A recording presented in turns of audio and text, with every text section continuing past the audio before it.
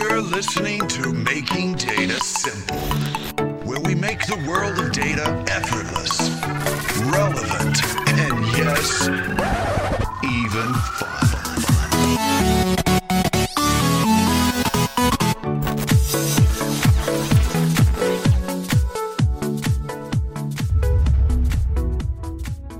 Hey folks, welcome to Making Data Simple. Today you're in for a treat. I'm just going to jump right in. We've invited a fan favorite back, Paul Zakopoulos, and I affectionately refer to him to as Paul Z. I think everybody knows him as Paul Z. He is the vice president, unless he's changed. He's a mover and a shaker, but vice president of Big Data Cognitive Systems. But here's how I know Paul. He is an energetic leader. He's got deep experience with client engagements, with sales. He values accountability, accomplishments. He's a straight talker. He's a professional and award-winning speaker and author. I think he's written something like 19 books. Last count, 350 articles. I'm sure that's up by now. But he's been at IBM for over 24 years. Resides in Canada. I tell you what, Paul, when I do these podcasts, they originally were supposed to get me motivated, but then when I bring on folks like you with all these accomplishments, I start thinking, Jesus, I gotta get my stuff together here, man. Welcome back. Thank you. And first, I'll just get out the Canadian part. How's it going, A? So now you guys can all know where we're Listen, I wouldn't feel that much about all those book accomplishments. It's just I just have this love of learning, and I decide to take the learning and put it into a book. But to give you an example of the accomplishment, it's not like I wrote 50 Shades of Big Data or anything like that, right? So like my dad the other day, as a joke, or he thought it was funny, he sent me a box of 5 of my books that I wrote a number of years ago, and he said I bought these for $2 each at the bargain bin store. So that's about the equivalent of that. But anyway, that's what dads are for, right? That's right. He keeps me grounded. Well, welcome back. There's so many things to talk about. I have to start with a discussion that we almost got into before we brought into the podcast, because I've seen it on LinkedIn. I know you've been going to concerts. You've been adding cognitive or maybe ML models to these concerts. Tell us what you've been up to. So look at Al, my thing is that AI can be fun. And I try to think about how do I bring this interest in AI, which is literally going to be this massive inflection point, right, in our society, so that everybody starts getting kind of involved, right? Because we're going to go and see almost where we have humans that are leading processes assisted by technology into this inflection point where the technology kind of runs the process and the human assists the technology. And so I'm just trying to get everyone into the scope of this is what AI can do for you. So we're at this Luke Bryan country singer concert, if you're a country fan, where I had a unique experience to have met him in person and have lunch. And he performed a couple sets privately for us, for me and my friends. And then we went to the concert. And we're sitting there front row stage. And he's quite the entertainer. By the way, he's a great guy. So I'm just having fun with AI. He's a really humble guy. And I got to tell you, for an hour and a half of the concert, I couldn't help but hypothesize that he was showing his butt and thrusting his groin all night long. Like that's his shtick, right? And so everyone believed me, and I was like, all right, I'm going to build an AI algorithm to go through all of our footage, and it will extract automatically from all of our video footage from 6 people's cell phones and then classify the amount of groin or junk and trunk time and count it up. And so I did that, and I posted it on LinkedIn. You would have seen that. I did it tongue-in-cheek. But, that use case, Al, actually came from the story I was looking at. Yeah, indeed. And by the way, he's about 2 to 1 on the junk time versus the trunk time. But I actually took it from how they found that the whale shark is an endangered species. Like, it's the same use case, and that's the cool thing about AI. So real quickly, this, conservation society looking after whale sharks. Whale sharks have this spotty pattern like a giraffe, a cheetah, and each of these patterns are like a fingerprint, so they uniquely identify someone. And what they've done is created an algorithm to look for these patterns on a whale shark, just like I built this Luke Bryan algorithm. And it goes across YouTube using a nudge crawler, and it identifies any video of a whale shark. And then when it grabs the video, it creates a fingerprint of the spot pattern.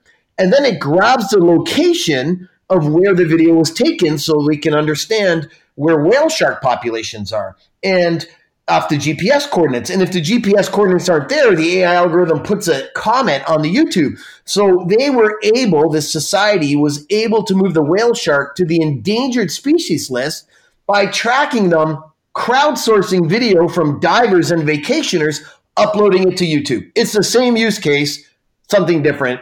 And that's where it came from. Very, very different use case, I would say. Yeah. So as you guys are listening, see, we go anywhere. We'll talk anything on this podcast. Paul is the best. He's able to take it down and make it real for all of us. Thank you, man. That was a good story. Hey, look. That actually sounds like a country lyric right there. Take it. I didn't take you for a country fan, actually. So I'm a fan. I'm a talent. I'm a fan of talent. Heavy metal, country, you name it. So Luke Bryan is in your talent category. He's very talented. Yep. All right, very good. I have to admit, my wife drugged me to a Luke Bryan concert as well. I don't remember the last half of it. All good. Hey, so I want to talk about two things today in addition to that, but we can go anywhere because that's funny. Data science and leadership. I'll start with data science, and we'll get to the fun stuff on the leadership side. You have been a huge advocate for making Watson available on any cloud, not just IBM Cloud. Why is that important to you, and where's your head at as it relates to making Watson available anywhere? Yeah, listen, I was, I'll be a straight talker here. I actually thought we were cheating our clients and the marketplace by saying the only place Watson could be was in the IBM public cloud. There are 5 prominent cloud vendors. Most of our clients have multiple clouds. And I think the first premise I would say is cloud is a capability, not a destination.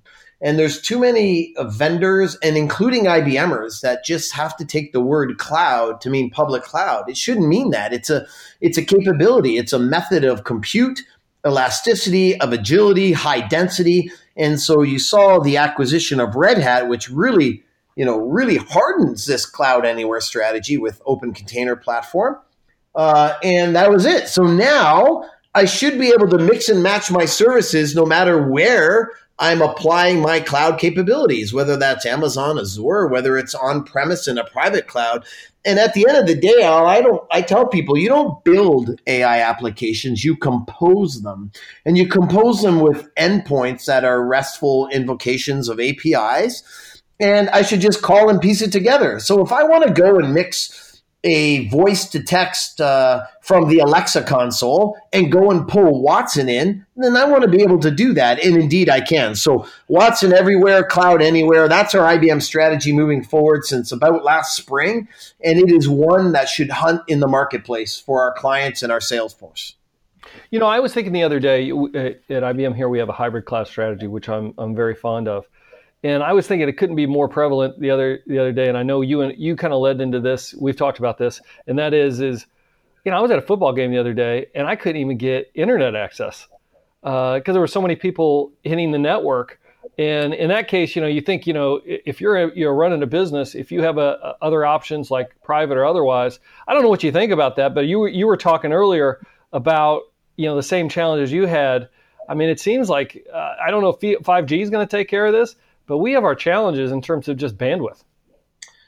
Yeah, so 5G will handle this enormously. I mean, 5G, you'll be downloading movies, high-def movies in seconds. You'll charge your phone once a month. But, I had my own experience, ironically, at that Luke Bryan concert. So he has this promo, if you hashtag here's to the farmer, then he'll donate a meal to feed a hungry American, which is great. So that's why I went and drove probably about 50,000 impressions with my social stuff around that. And at the concert, they tried to get everyone to, upload your pictures and hashtag during the concert. You had 20,000 people in a farm field. They overloaded the tower. My tower reception was 3 bars and nothing was happening. And I thought to myself, man, we still got a ways to go with the cloud. And to your point, depending on the application, Am I going to leave someone's life in the hands of a connectivity issue? So it depends. And I think at the end of the day, you'll see edge computing move here. But anytime someone tells you one size fits all, they're just wrong. And whether it was, Hadoop will remove every data warehouse forever, it's just bad advice. So I like to have a toolkit, use that toolkit on premise, in the cloud. Those are parts of my toolkit. And I'll put the appropriate modality and location of my application for what I'm trying to do. And that's how I approach it. And that's the way I tell customers to approach it as well. So are we moving to, well, let me ask you this first. Are other companies following the same IBM methodology approach of hybrid multi-cloud? That's part A. And are we moving towards a world where AI will be truly platform independent? Yeah, so I would say yes, other companies are trying to move and emulate our value proposition, but they can't, especially after the acquisition of Red Hat. We understand on-premises. We understand the enterprise hardening to go on in that area and secure lockdown and those types of things. Microsoft Azure is a natural fit there because they come from on-premise as well with their software. But folks like Google and Amazon are trying to come down to meet the data where it is on premises. So yes, everyone is talking about it, but not everyone can do it. So you were I think you were the creator, or at least a part of the creation team that helped outline the Ladder to AI, the maturity curve, by the way, which I use in almost every client visit that I'm in, so we can figure out where they are in that maturity curve, meaning are they in collect, organize, analyze, infuse? Most of them turn out to be on the collect side. In other words, they really got their their data straight. They got to get it cleansed. They got to mine it. They got to refine it, etc. Given you visit a ton of clients, you talk to a ton of clients, you are what I consider the inventor of that maturity curve in terms of characterizing it the way it is characterized now. Where are clients in that maturity curve at this point in time? What you invented that, or it was created like a couple of years ago. Have we progressed? Are we still find ourselves, still cleaning data? Yeah, I mean, that's a great comment. Here's what I'll tell you. I would say that if I had to give a grade score to our clients for data collection, I would give them an A+. The world does not have problems collecting data, but understanding that data is an issue. So our clients, most of them are information rich and data understanding poor. And so that's where that kind of maturity curve and the ladder is really Rob Thomas, and the curve, I had parts of that. A lot of other people put into that. And so here we are. And clients are moving along that path, but they're not moving as fast as you'd think.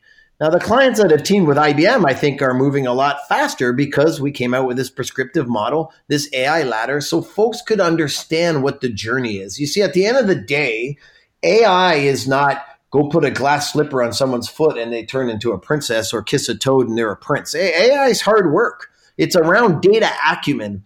And shame on those, whether they're IBMers or not, who act like AI is magic and all you have to do is give it the data.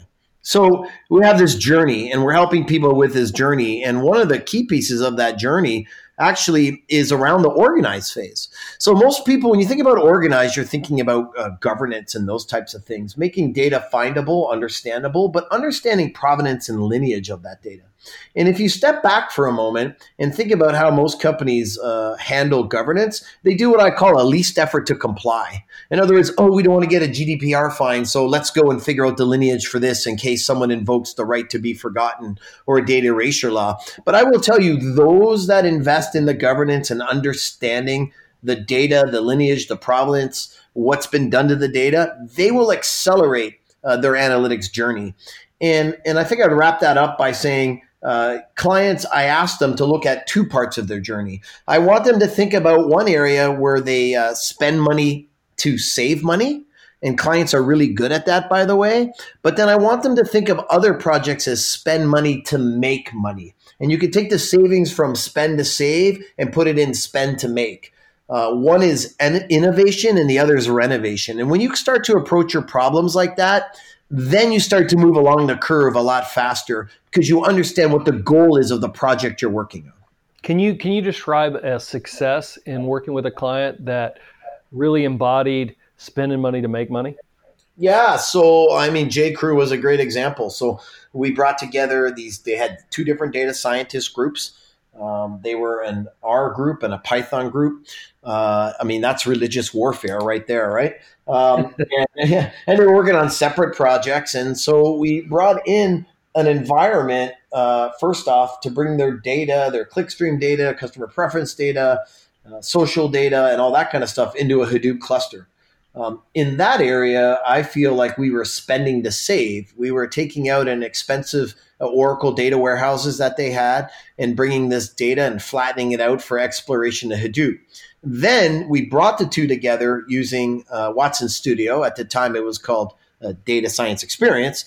But Watson Studio brought in the collaboration of data science. So it brought in their line of business users. It brought in our data scientists, Python data scientists. We were able to collaborate and share in one place and started to create promotions and insights that would drive the business. And that area there was really spending money to make the money. Nice.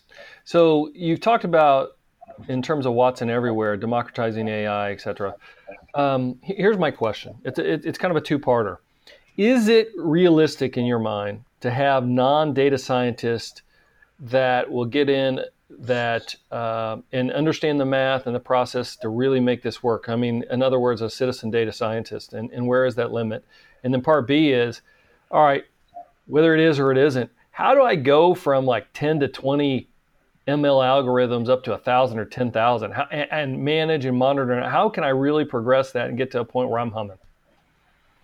Yeah, so first I'm going to come out and tell you, I don't think you're going to take non-data scientists and make them all instant deep data scientists upon which they could build their own algorithm to detect whether this cancer is benign or malignant. I don't think that's the answer. People talk like that, but I don't feel that that's the answer. I think if you look at how do you take this journey on an AI renaissance, I call it the wisdom of the crowd. So how do I get everybody involved in this renaissance? Because first off, you can't go, most companies aren't going to go hire 200 data scientists. They can't afford them, nor would they keep them. So if we get everybody involved, consider this idea. If we had line of business involved and they could take tool sets that could generate initial models for visual recognition or pattern recognition using tool sets like Power AI Vision or the Watson machine learning and Watson Studio, they could generate initial models. And then they could move these models, right, over to the deep data science team that could hyperparameter tune them. Because if you look at a data scientist today, 80% of their time is not spent on data science at all. And so, why would I spend it to them to label data so we had supervised learning? Why would I give it to the data scientist to find the lineage of the data, to clean the data up, to understand the business problem? If I could automate or build, tool sets so that the average person could step up into the data science role and build the initial model, then I could pass it to the data scientist, and then the data scientist can explore the hyperparameter space and finding the performance of the model. Now, when we talk AI, Al, performance means how accurate it is. So, right. And so they should spend time there. That's the super hard stuff. So that's wisdom of the crowd. And so what starts with wisdom of the crowd, line of business led to be 100 algorithms, gets to the data science team. They fine tune and great performance and generalization to unseen data of maybe 20 models. And then they move that to production. And then you do the whole damn cycle again. That's how you get to thousands of models. And when you get to thousands of models, then you have to understand, how do I enterprise manage thousands of models? As I move to 10 models that I refresh every 6 months to thousands of models that get refreshed weekly or monthly, then I need to have some enterprise hardening around workload management, around things going stale. Because the moment you deploy an algorithm is the moment it gets its accuracy drops, right? And then on top of that, here's the other big thing right now is there bias in my algorithm?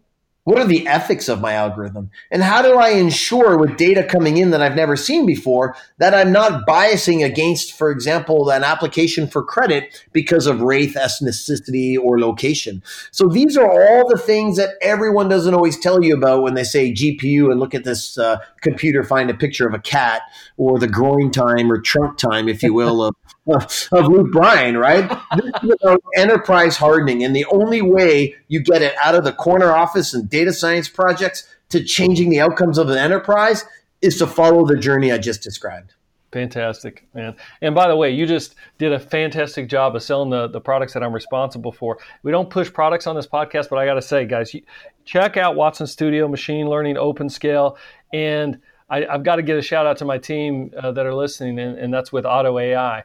Auto AI is essentially that. It's automating AI. It works. In fact, we just put it in a Kaggle competition. It came in the top 10%. And we also won an award recently for it. So check it out. It's real. It works. It'll help you get to step 5 out of 10 much faster. Helps the citizen data scientist as well. Hey, I want to take this time now to pivot. Now I want to talk about a little bit about leadership. The podcast that you were on previously was very well listened to because of all the advice you gave. And just to repeat, to catch us up to speed, if you haven't heard that, you got to go back to that previous podcast. I don't have the number offhand, but things we talked about is always being yourself, always being a newbie. Vulnerability leads to confidence. Being humble doesn't mean that you can't be decisive. You are who you hang out with. Getting comfortable, being uncomfortable, and a leader's job being getting butterflies to fly in formation. I think those were all great advice. One of the recent advices that I saw that you gave that I thought was good, and I hope I get this right, it was a quote that you had out there. You said, when you run up first, then down, you build memories. When you run down first, then up, you build mental toughness. Be sure to put both runs in your journey. I thought it was pretty good, man. I don't know where you come up with this. You just wake up in the middle of the night and then jot this down and then throw it in a book, or what? Yeah, you know what? I come up with life experiences, or maybe I read a quote that sits with me. Actually, that last piece you said sounded quite profound. I forgot I even said it, but if I recall, I had just stepped off of a run in Tucson, Arizona, and I was running up and down hills, and I was reflecting on my career and the journey. So I just live life, and then I try to capture it in a comment or two. So that's how it comes from. Fantastic. So here's my first question. I'll answer it first in my mind, just to be fair, but I want to get your view. And the first question, very simple. What makes a great leader? And to start, when I look at it, to me, the definition that I've learned from author John Maxwell is leadership equals influence. And there's a ton of attributes that surround that. But if you have good communication, you have better influence. That's why leaders seem to have unlimited bandwidth, because that power of influence gets folks to follow them because they want to, not because they have to. And look, you can get pretty much anything done if you're an influencer. So it's really the definition as far as I'm concerned. You can be a bad leader you can influence in poor ways, but hopefully you're doing it positively. How would you define great leadership? Yeah, that's an interesting question. I think, I would just define it as character to start. I mean, great leaders have character. And I always I say this to my daughter all the time. You earn trust in droplets and you lose it in buckets. And character is easier earned than recovered. And from character will flow all the kinds of things that I think make for great leadership. People with character, they jump in and they help out. So, I had an incident the other day with a leader. I won't say who they are, but they told me that, well, this isn't band 10 work, or this isn't director work. And I was like, well, I got in and I got my hands dirty. So, why don't we all work together? So I'd say that's one thing. And that just gives you confidence. And to give you some American history, I guess, I think it's your 4th U.S. president. But he said, was it Madison? I'm just trying to think now. But he said the circulation of confidence is more important than the circulation of money. So when you bring confidence and trust to a team, other things will follow. And then from there, leaders will, get it's to be a leader. It's not just enough, at least for myself, for me to have a vision for the org, but I need to take the team with me. And so there's various ways to do that. And like I just said, trust is absolutely one of them. I think the other two things I would say is I try to make my team and the people I work with feel appreciated. I'm not perfect at that all the time, but a person who feels appreciated will always do more than expected. And then the other thing as a leader I do is I try to surround myself with smart people who will argue with me. So the other day, I was on a call and I was slacking someone, and I said, and a general manager was speaking, and I slacked a band 10, and I said, hey, how come you don't speak up there? And they're like, my job isn't, I'm not supposed to speak on this. I'm just supposed to listen. I go, if you're not supposed to speak on a call, you shouldn't be there. And so as a leader, you have to put into your organization the culture that I don't care whether you're an intern, a low band, an exec, or whatever. I was using some IBM terms there with band 10. But whether you're a junior or a senior person or exec, everybody has a right to express an opinion. Everyone has a right to argue with me. So I tell my team, you folks can argue with me. You can bring me all your facts. I have a brand new hire who's literally arguing with me on a point of view, and someone pinged me and thought, wow, she's aggressive. I go, no, she's empowered to speak. And I, as a leader, will promise you this. You will be heard. I will either make my decision and keep it the way it is, in which case, thank you for the arguments against it so I can defend it. B, we'll go with your decision. Maybe I missed the boat. Or maybe it'll be a hybrid and I'll etch my decision to the left or to the right. And in my history, it's been usually the middle. And I think that's the most important thing you can do as a leader. Let everybody speak and argue with you, share an opinion. And as a leader, the standard you walk by every day is the standard you accept. So if you don't start that from scratch, then you'll have a team that won't achieve what they should. So sometimes this is baked into a culture. Get rid of the hierarchical culture. Flat orgs, everyone has an opinion. We make a decision. We all get on the bus, the energy bus together, and we drive to that decision. Look, I'm with you on that. I tend to be a debater by nature. I mean, in fact, even when I get together with my side of the family, I'll come out of there. I mean, we would just go at it. It's fun. I mean, I like to hear different opinions, etc. I usually get to the car, and my wife says, what in the hell just happened? You guys are in this huge fight. I'm like, no, that was great. She's come to learn it now. I don't know if you have been to my house for Canadian Thanksgiving, but I haven't. You haven't invited me. It's in a week or two. But the Canadian Thanksgiving, for those of you who don't know, in America, is this year it's going to be Monday the 14th. It's in early October. I like to think it's the real Thanksgiving because I don't think that. Your Thanksgiving's late November. I don't think people were harvesting fields the last week of November, but that's just me. But, debate is great. And I'll tell you, I'm going to give some parenting advice. Not that I'm any kind of parent of the year. But I can remember, with my daughter, she'd always start asking why. And I remember one day my wife lost her temper. It's like, because I said so. And I'm like, Kelly, we can never say that. Because if there's one thing I want to do to empower my daughter in this world is to never stop asking why. And even in my own company at IBM, I ask why all the time. And some answers I get is, well, because this is the way we've done it. And some people have given me an answer. And you know why it never hurts to ask why? Because if the answer is good, Al, then the process probably got vetted. And if you don't have a good answer, then maybe it needs to be looked at again. Totally agree. And speaking of agreement, I often preach agreement to disagree is a powerful thing. That's okay. I mean, that can be a great outcome because it'll slant or give you insight in terms of one direction or another. And nobody can ever disagree with, hey, I agree to disagree. Thank you. That was a great discussion. It's not like they can disagree with that. I mean, it's a great way to end a call if that's where it ends. For sure. I agree. And then it's respectful because I once said to my wife, I respect your right to be wrong. And that didn't go over as well as we. Yeah, that's a little bit different. I wouldn't go that down, especially with your wife. I think you end up being wrong. I try to test some leadership and communication stuff out at home before I bring it to the office. But that's one I did not bring to the office. So I know you to be a continuous learner like myself. How do you, there's a lot going on. There's a lot of work to do. And then adding continuous learning on top of that, how do you embrace what many would call work-life balance?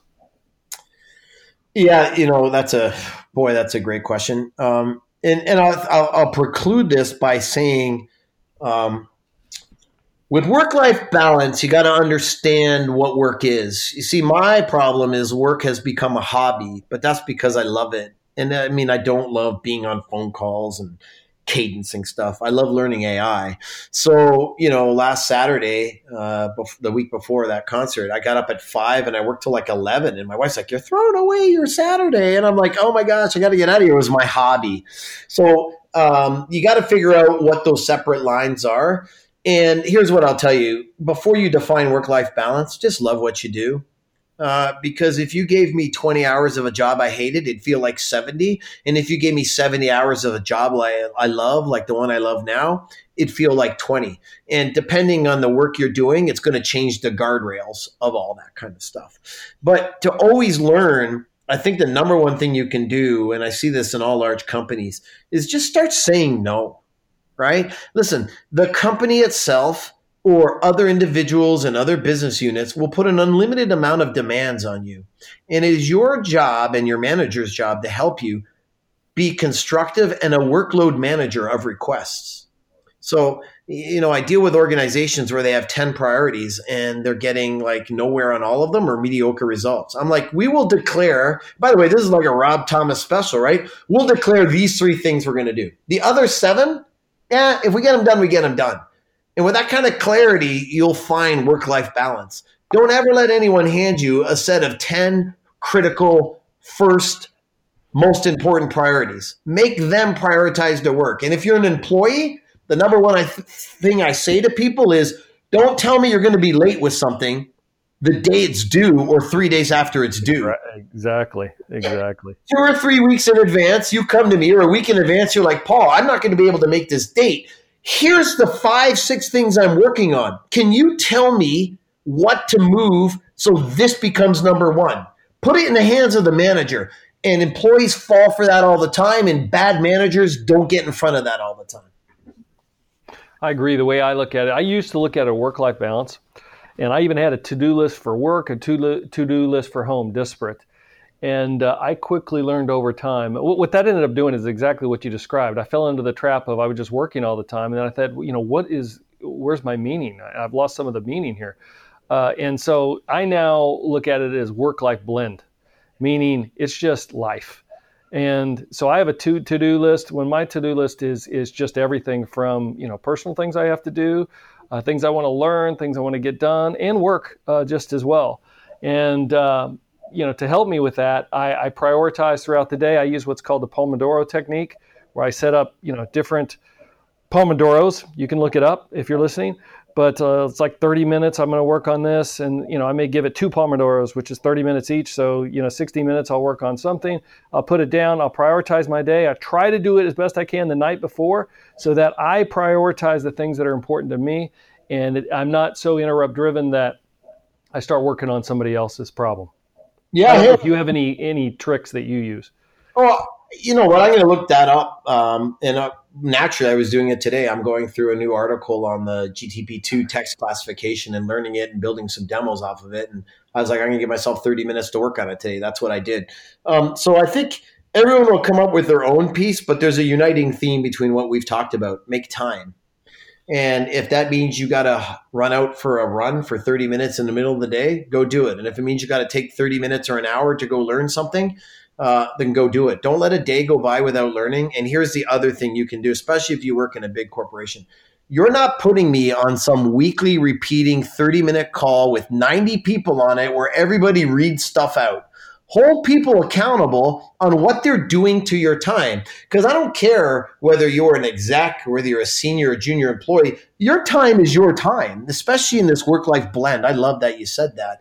And so, for example, I've pushed very hard on some groups to go and put the information I need into a Slack channel. Then you can get on a call and we can talk about how we're going to handle the problems, but there's no more readout calls. And a lot of groups have been great with that. And the groups that haven't, I just don't go to their calls anymore. Your time is precious to you. And whether I'm a VP and you're an intern, our times are equally important because they're our time. And anyone who thinks otherwise, that's not very good leadership. So last question for the day. It goes back to continuous learning. And that is, how do you plan around? There's so many things to learn. For me, there's industry articles, there's sales training, there's industry or IBM training, there's demos that I work with my team. I like to coach. I like to perform team assessments of what they're working on, which is in a sense learning and training itself. How do you prioritize that? And how do you essentially make time so you don't get stuck in everything you just described? I mean, you've already talked to some things around it, but how do you really prioritize your training? So it's kind of interesting. Some of my training comes as mandated by the company, which is great. Fine, I go through that kind of stuff. I don't want to disappoint you. I don't know if I have a prioritization algorithm, for lack of better words, on how I learn stuff. I go where my passion takes me. And so, like, a lot of times, I'm coming up to go give a talk to a manufacturing company. Okay, so I'll just start Googling AI manufacturing. And to interrupt you then, so is it, sorry about that, is it because you start with an outcome, like you're going to a manufacturing company and then work backwards and say, all right, I got to learn this so I'm well prepared for that? Is that how it always begins? Or do you also have other areas that starts bottom up first? Yeah, I guess you just defined maybe one of my algorithms. What's the word? I never realized it, but what do I got coming down the pipe? And that's what I'll go look at, especially on industry, specifically for industry stuff. In 3 weeks, I'm with an agricultural company. I'm going to learn about precision agriculture. I've been looking at that kind of stuff. But I think what drives me is what excites me. And this goes back to when I said 70 hours of something you love feels like 20. And the moment I get something, so I try to find something I find interesting. And I guess that's what drives my learning. And so far it seems to work. But what I do wake up every day and think is that I'm a newbie. And it doesn't matter whether that's an area I have expertise in. Like, for example, Hadoop. I wrote the book Hadoop for Dummies, but I feel like a newbie in Hadoop every day. Or whether it's some area where I am a newbie, AI. I know it takes effort. And, Al, I think I'll leave you the story. I don't know if you know this or not, but have you seen the movie A Star is Born with Bradley Cooper, Lady Gaga? I did. I've seen it. Yeah. Great movie, right? Great movie. So Bradley Cooper is probably one of the most marketable Hollywood stars in the industry. Do you know he took 3 years to prep for this film, and they filmed the whole movie in 42 days. He took 18 months of singing lessons, 8 months of piano, got a voice coach. He sang everything live because Lady Gaga demanded it. So if Bradley Cooper is going to take 3 years to get ready for 42 days in a movie, then Paul Z is going to get ready every single day for whatever comes my way. That's how I look at it. He got up in the Oscars, I think, and sang too, just in front of everybody in the whole world. Yeah. And I don't think that's his day job. That's the point, right? Like 3 years to prepare for this movie, I think speaks volumes. 18 months of singing lessons. So why anybody here thinks that they shouldn't be prioritizing learning for their careers, it just baffles me. So that's what you got to do. Learn what you love, because that's always going to make the learning better. And then prioritize the learning of what you need to know to do your job better. Great. We will stop there today. That's fantastic advice. Paul, you are the best. And for those of you listening, let us know what you think. Hit us on almartintalksdata@gmail.com.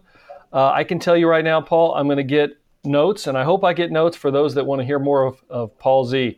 And if so, I'd love to have you back, because I got about 50 billion more questions for you. Well, I'll tell you what we'll do. First off, I can tell you my wife and kid are not going to send you a note if they want to hear more from Paul Z. I can promise you that. But our next talk, let me go and share with you the best career advice I ever got, I gave to myself. And I'll leave it at that. Oh, like he sets it up. So Liam is listening. He's one of our producers. There we go. We got it. Thank you, Paul, so much. You're the best. I appreciate it. Thank you for the stories. Terrific. Yeah, guys. Bye. Talk to you all next time. Thanks for listening to the Making Data Simple podcast, where we make data fun. Be sure to visit IBMBigDataHub.com/podcast to access the show notes and uncover even more great episodes. Remember, the views expressed here are those of the host and its guests, and do not necessarily represent the views of IBM. Until next time, over and out.